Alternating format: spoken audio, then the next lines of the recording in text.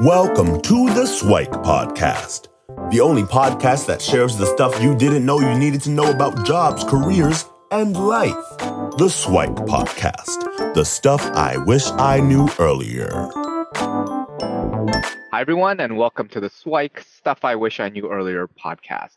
We're here with guest mentor Hamad Siddiqui, who's going to share some of his journey from going from business into exports and finance and a whole bunch of different things in his career, and then ending up as the LinkedIn guru. So, Hamad, if you want to start off with telling us a little bit about what you're doing now, and then we'll get into your background shortly after. Thank you, Luki. It's such a great pleasure to be on your show and talking to the audience that we have out there. So, Hamad Siddiqui, I grew up in Pakistan, spent my early career in Pakistan, stayed there, but then worked in about 10 countries later on with 10 nationalities, ethnicities, linguistic differences, and all that. So, that is fun. I'm based in Canada now. I'm in east of Toronto and spend my morning cleaning snow, as most of us did. Um, and I'm actually building up my coaching business, literally pivoting from my very extensive career in trade development and institutional capacity building into more nitty-gritty of coaching thing. And LinkedIn and working with new immigrants in Canada and in the US is the focus. And there are companies also that I'm training and coaching on how they can use LinkedIn optimally. That's amazing. So, if we can delve a little bit more into that rich history of the 10 countries and all of that, and maybe a little bit earlier, but like, what were you like as a kid? So growing up, were you kind of shy, introverted, or were you outgoing and active? And what were some of the influences along the way as you were growing up? Yeah, I think I was a destructive kid. Okay. I think destructive is so I was very inquisitive. I really wanted to know how things work. So I would get these toys, these aeroplanes and these small, like motor-driven cars. I would play with those cars, and the inquisitiveness was that how does it work? How this car works? And I would open it up. So I would actually break the Right. car, really, just to find out what's inside the car which makes it move. So I was labeled as a destructive kid in my during my childhood, and I was not an introvert. I would jump into things. I would experiment with things.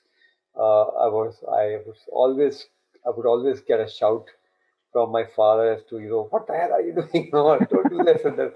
Uh, but again, this was. I think it was good because I was trying to learn new things, but I think I was uncontrolled at times in getting into things which would actually had put me into life-threatening situations also.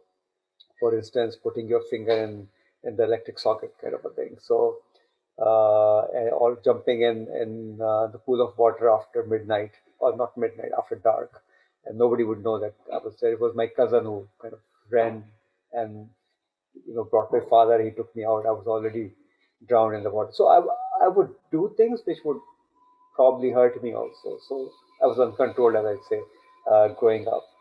Um, but that kind of inquisitiveness continued throughout my life. I really wanted to know, and it was much later than I actually read somewhere that you're one of the most intelligent thing that you can do in your life to grow is to figure out.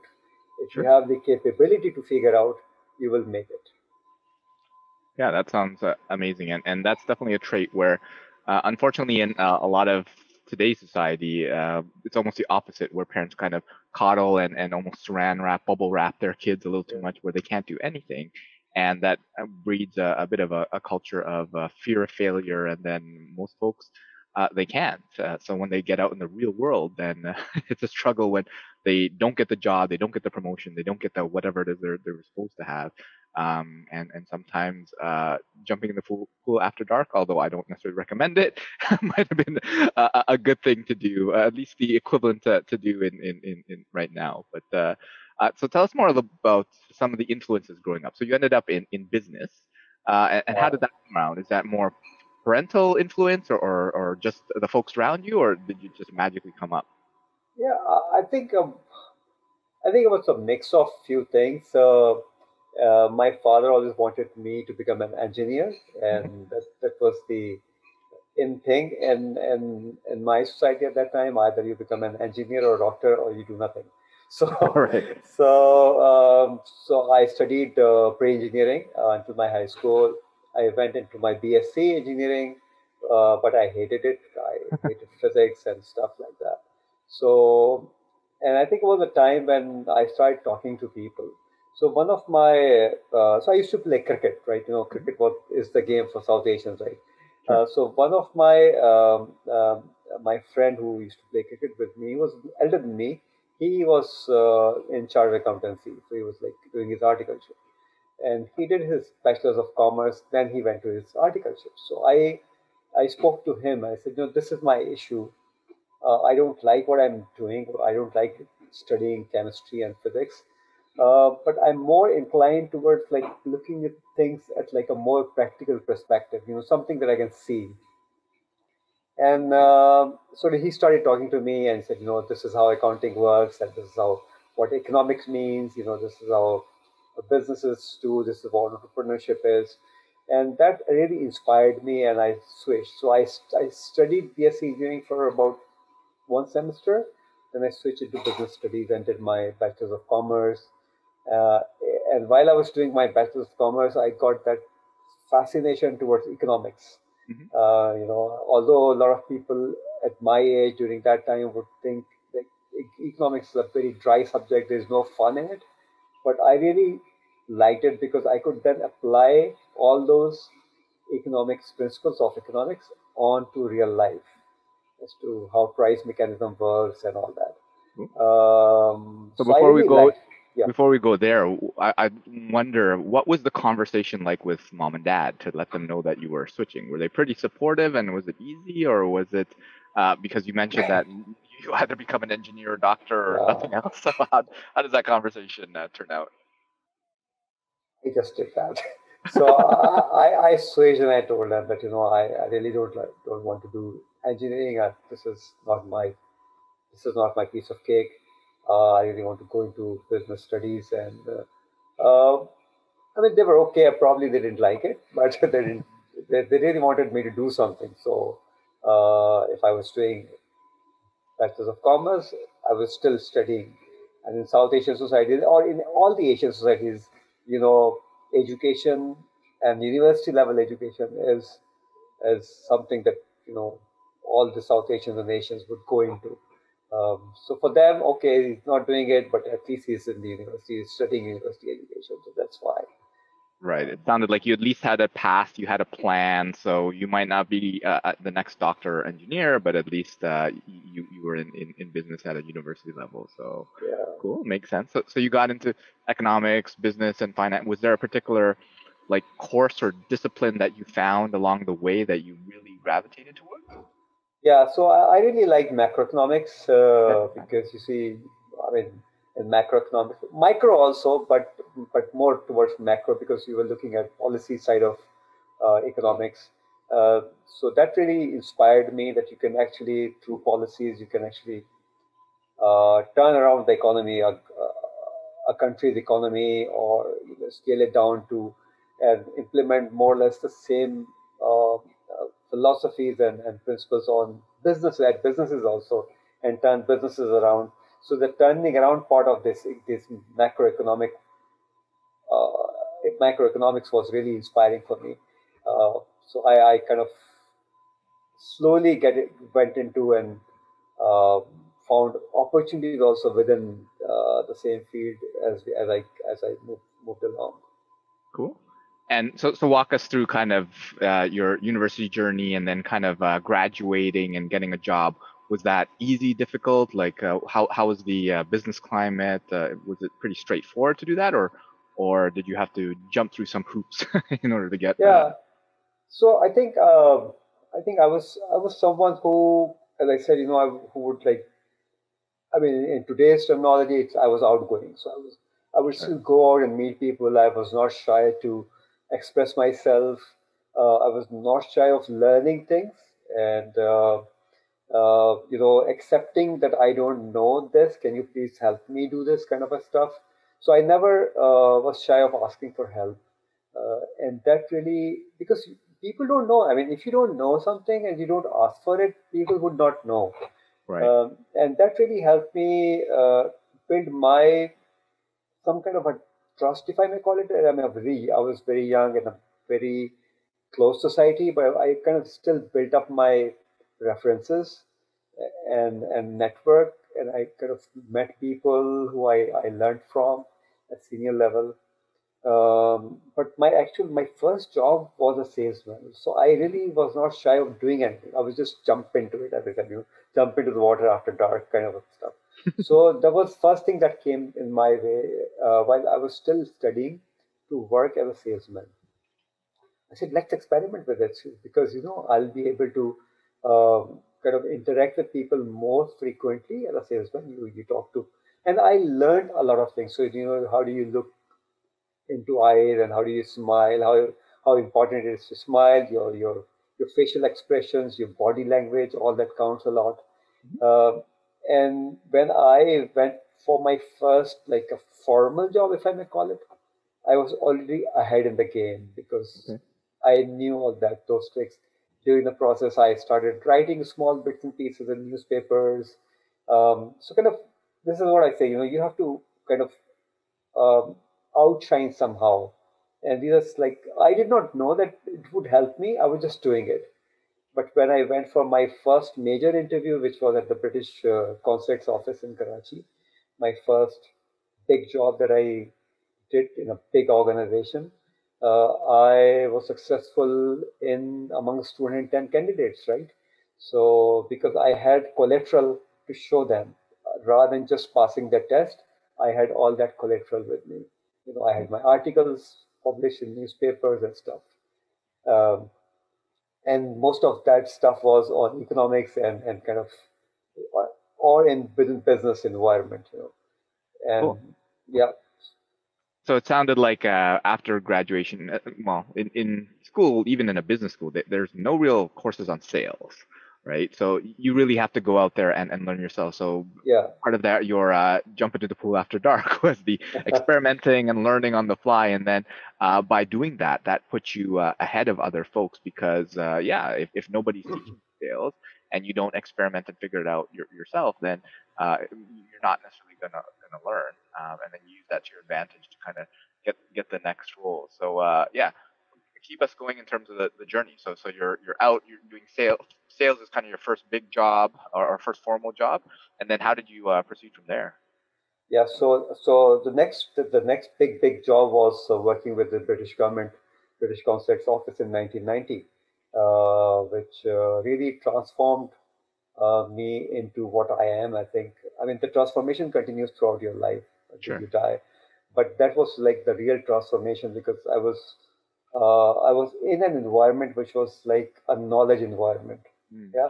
So you're working with like foreign diplomats and you're interacting with very senior level business people and travel because I started traveling since. So I joined in 1990 and 1991 was my first travel outside Pakistan. I went to UK for a training. Then from UK, I went to the US to meet my friends there. So it was like traveling really opened up my opened up my mind. Traveling teaches you a lot. You're working in different cultures or walking around in these streets in Washington D.C. How different it is from walking around in your own town and stuff. So that learning continues, and I kept implementing whatever new ideas came in my mind. I never was shy of implementing those ideas, and uh, or even like suggesting new ideas. So not only I'm implementing it, but I would suggest those new ideas to seniors also within my circle, and that really helped me push very quickly from a very junior position to mid-level manager position, literally in 2 years' time.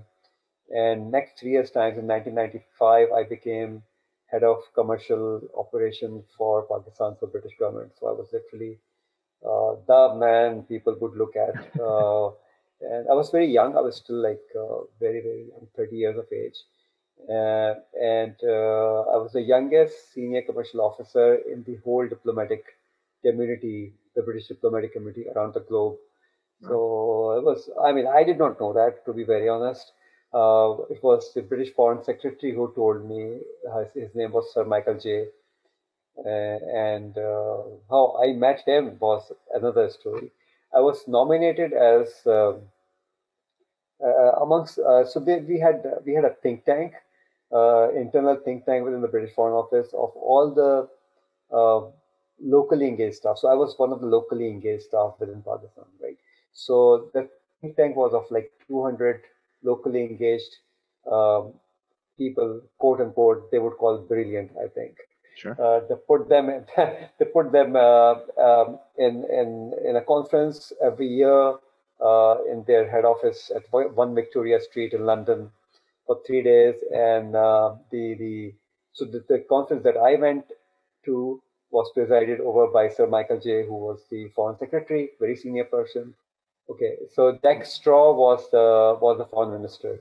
So you can imagine the kind of conference that was. So I was amongst the first two, amongst those 200 people who were part of it. So I was the youngest. So I realized only when I was there in that big hall with 200 people, 199 people were older than me. And You were the sir, kid in the room, right? So I was really, 30, it's still 30 years of age, but for a foreign office staff, somebody coming to that conference at the age of 30 was very, very young. So Sir Michael J actually spotted me, came and met me. He knew because he was like a very, very tall gentleman. And he met me and he said, "You know, you are the youngest commercial officer in our team across the globe at this moment." So it was like kind of you feel good when somebody at this level recognizes you in a crowd of 200, right? So and there are like other stories also. I met the Queen and the Duke of Edinburgh. I was part of their entourage as the only local staff who was part of it when she came to Pakistan in 1997. Uh, and I mean, those 17 years I spent at the British uh, Foreign Office are fascinating. It's the real learning how things work or don't work. How do you make them work? mm. So what were some of the highlights? So give us maybe one or two highlights of that career, and then what did you do afterwards? I think I kept growing from 1995 until 2006. So I really worked on the trade policy between Pakistan and the UK.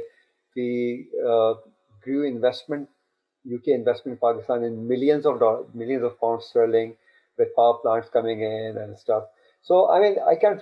It's very difficult to pinpoint exactly, but you know, when you're working with global companies like International Power and facilitating their process of establishing a power plant in a country, there is a lot that goes behind it, right? Mm-hmm. There's a lot of negotiations between the G2G, government to government negotiations, then, you know, the joint venture partner, B2C and B2B negotiations, working with financial advisors. Or, I mean, of course, I did not work directly with them, but I was part of those meetings, and then I was like on the receiving side of it, so that I know exactly what is happening and reporting it back to London, to the head office. This is happening, uh, kind of helping, taking their help officially to the Prime Minister's office. You know, a letter. Okay, let's do a letter to Prime Minister to have this facilitated. So all those you know, pinpointing those moments which really require your attention and intervention to make things happen. So this is just one example. There was another big transaction of Standard Chartered Bank that went through during my process, and there were like ICI soda ash plant. ICI used to be one of the largest chemical company in the world. It is now like broken down into like smaller companies, but they brought in a huge investment into soda ash plant.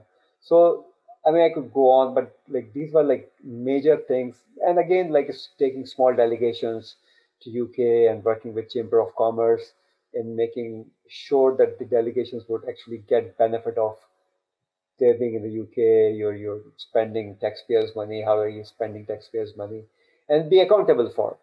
Sure. So I think so. If I could put it in a short sentence, uh, I learned how do I find those opportunities, act upon those opportunities in a very timely manner, and learned a lot about negotiations and working with people and listening. I think listening and focusing are some of the things that people don't really understand how to, but I think in that environment, these were like the real thing that I learned of this whole capabilities that you can develop.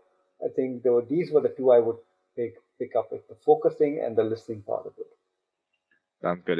And what I probably took out of that as well is developing a lot of the relationships, because even though that was a fixture of how you got into it beforehand, I'm sure the relationships you built also helped you throughout that whole thing. And was there any of that led to kind of the next adventure for you? Because you spent a lot of time in the government, but how did you end up transitioning to something else? Yeah. Um, so just kind of because I kept experimenting with myself, so I knew that I can mentor people. I think I knew that.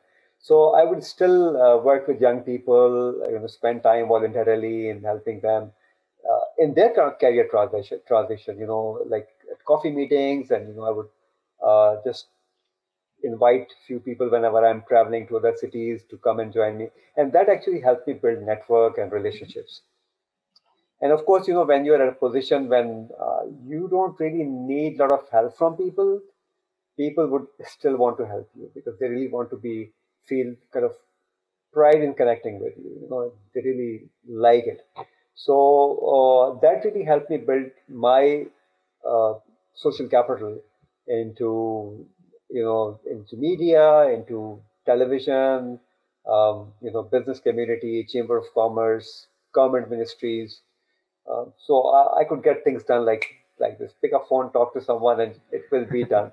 I knew that if this person can't do it, he's going to refer me to someone who would be able to do things, Sure. which was great, right? I was not using I never needed it for myself, but for my work. Mhm. Um, but transitioning into the new job or the next job in 2006 happened probably because I had that network. So Mm. so this organization that I worked until March 2020 is one of the largest private sector capacity building not-for-profit organization in the world, and it's U.S. Chamber of Commerce affiliated organization called Center for International Private Enterprise (CIPE). So they poached me because they were establishing an operation in Pakistan to help private sector grow through policy reforms. And now look at the links. My studies, the passion that I had, economics and policy level work, uh, my knowledge of working with government and how policies actually are formed, private sector driven policies or working in the intersection of private sector and the government helped me get into this job. And I Mm. never applied. They poached me because they knew me. The country director knew me already. So he spoke to me and he literally poached me, come and work with us kind of a thing. And I think I was already thinking about it because I had already done almost 17 years in an organization. I had grown to a level where which was like almost uh, the level one could even dream of, and there was no I could still like gain salary raises and stuff like that, but there was no growth after that. Mm. So I would call it a difficult decision in like literally 10 seconds. So he offered me and I said yes, I would like to experiment. And I moved in. And my so when my I shared it with my wife, this is what I'm going to do. She was like, "What the hell are you thinking of? Why do you want to move? It's such a nice job."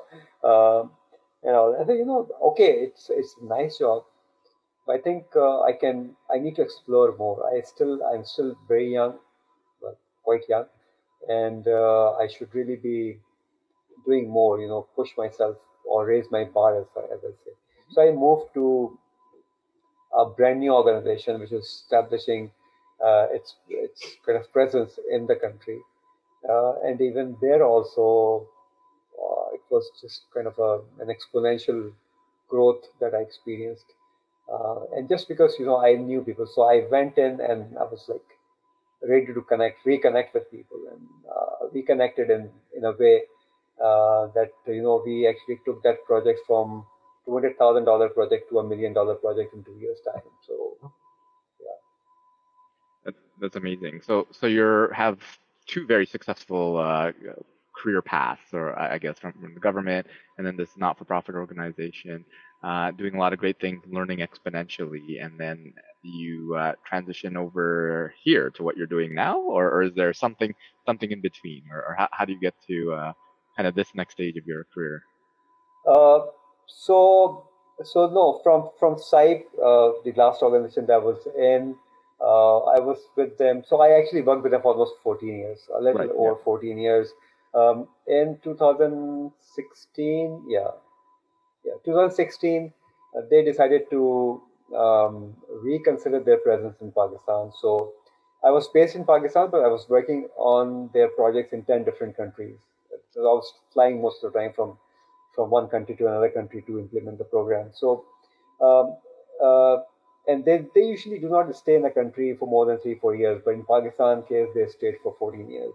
But in 2016 they started looking at transiting into another country, and Philippines was their next target country where they wanted to establish. I never wanted to go to Philippines because my family would not. I knew that they won't be able to adjust into a very very different environment, and my daughters were born here, and we were in Canada, and me and my wife actually migrated into the year 2000. So working in North America was nothing new to me. I mean, I knew the culture. I worked with an American organization for so long. So we decided to. I said, okay, why don't we take this as an opportunity to move to Canada? Right? It's like I knew that I would be reinventing myself yet again at this age. But I was like, what's wrong with it? I think I've done it before. I know I'll be able to do it again. Right. So we moved to Canada in July 2019, like packed up and Hmm. moved, and until March 2020, I was still full-time employed with this US organization, wrapping up their projects that I had remotely from sitting in my home in Ajax. And parallel to that, I had already started thinking to get into coaching business, and particularly focusing the immigrants community, because I know they come in and they suffer. They come in with a lot of qualifications and experience and everything, and they suffer a lot in Canadian work environment. And the biggest reason for that, they have never been to this part of the world, so they do not really understand job search dynamics.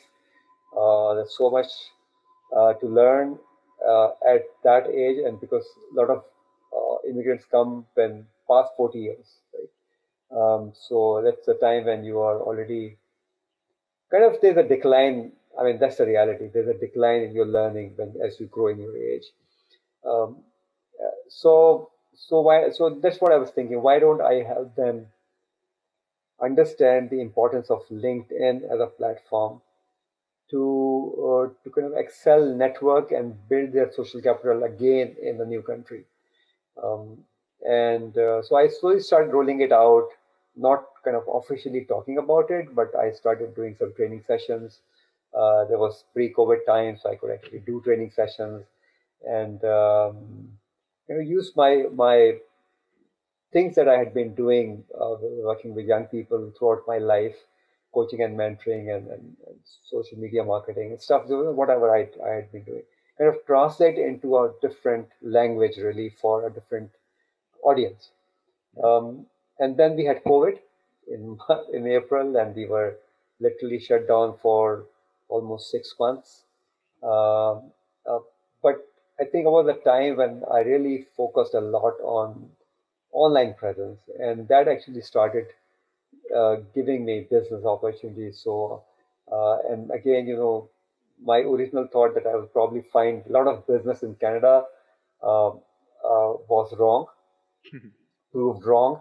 Uh, I had and have business in Canada, but a lot of my clients are outside Canada, in Dubai, Saudi Arabia, Qatar, for instance, and UK, Switzerland. So what made me realize is that it's a global village. The word of global village is this is what it is. You will doesn't really matter wherever you are based. You can literally reach out to people globally. Sure. So really focused on that, and now I have contacts almost all over the world. Australia, Malaysia, Indonesia, China, you name it. If you want to connect with anyone anywhere in the world, I think I should find one person that I can connect you with. That's amazing. So if we were to kind of wrap things up and get some of your swipe, the stuff I wish I knew earlier. So if you were to give yourself some guidance when you were younger, whatever high school, university, in any of your bigger jobs, or even to someone coming in interested in getting into any of the career paths that you mentioned, or even some LinkedIn guidance, Yeah, what's some of the swipe that you'd share with folks? yeah. I think well, there could be quite a few pointers in it because I grew up when there used to be just one television channel, right? So there was no computer at that time. Computer came in, well, in my country, computer came in 1988. Hmm. So you can imagine, or 1986, rather, yeah, 1986. So anybody growing up in current age have different issues as compared to what I had. Sure. Um, but I think two things are very, very important. One is your language skills. Hmm. I studied in Urdu medium, so I studied Urdu language. English was just a secondary subject for me. So you have to build that skills, language skills, which I had to build. Like I worked around my language skills later on, and that's why I speak decent enough English language. I write decent enough English language. So your ability to communicate is the ability that takes you from zero to hero. Hmm. Um, when you're communicating, which means that you're not only talking, you're listening, you're observing, you're articulating, you're thinking. So it's a combination of so much. So had I known it like when I was like growing up to do it more strategically, I would have grown much faster. Hmm. I have no regrets. I have no regrets. I think I've been successful in my career as compared to my classmates in my high school or even in my university. Uh, but this is one thing that we must try to learn at a very early age. Who teaches you to focus? I mean, people say, okay, focus, focus, focus. I always say focus, focus, focus, thrice, but nobody teaches you how to. How do you learn focusing? And listening, whoever has the gifted capability to hear thinks that he is or she is listening, but listening is an art. It's something that one should learn. Once you do that, then you start articulating, you start properly communicating, and that actually helps you a lot. In your Sure. career also, I know you shared your story. I think Yeah. sort of communication that really plays a really, really vital role. What's something tactical that someone could do right now to improve some of their communication skills, either from the listening side or the hearing or the thinking while they're doing it? What's a tactical piece of advice that someone could start doing, if Yeah, not now, then shortly thereafter? yeah. So I always recommend starting low, Okay. starting from somewhere. And if we divide your whole communication strategy into focusing, listening, articulating, and writing, just implement that. Focus means that anything that you really would like to learn or communicate to other people. So it could be chemistry, it could be physics, it could be business, it could be finance, it could be investment, anything. That should be a focus, which means that you will have to learn a lot about it, read a lot about it. Then you have to start listening things, what other people are saying. People listen to podcasts. But focused podcasts, not everything. Uh, you can't really do everything and excel in one thing. If you are into everything, then you are not excelling. Sure. And then start articulating. Okay, focus, listen, and then articulate. Okay, this what it means. This is how it can help others or myself also, and then start writing about it. So if we follow these four things, you will outshine automatically because nobody is doing this. Mhm.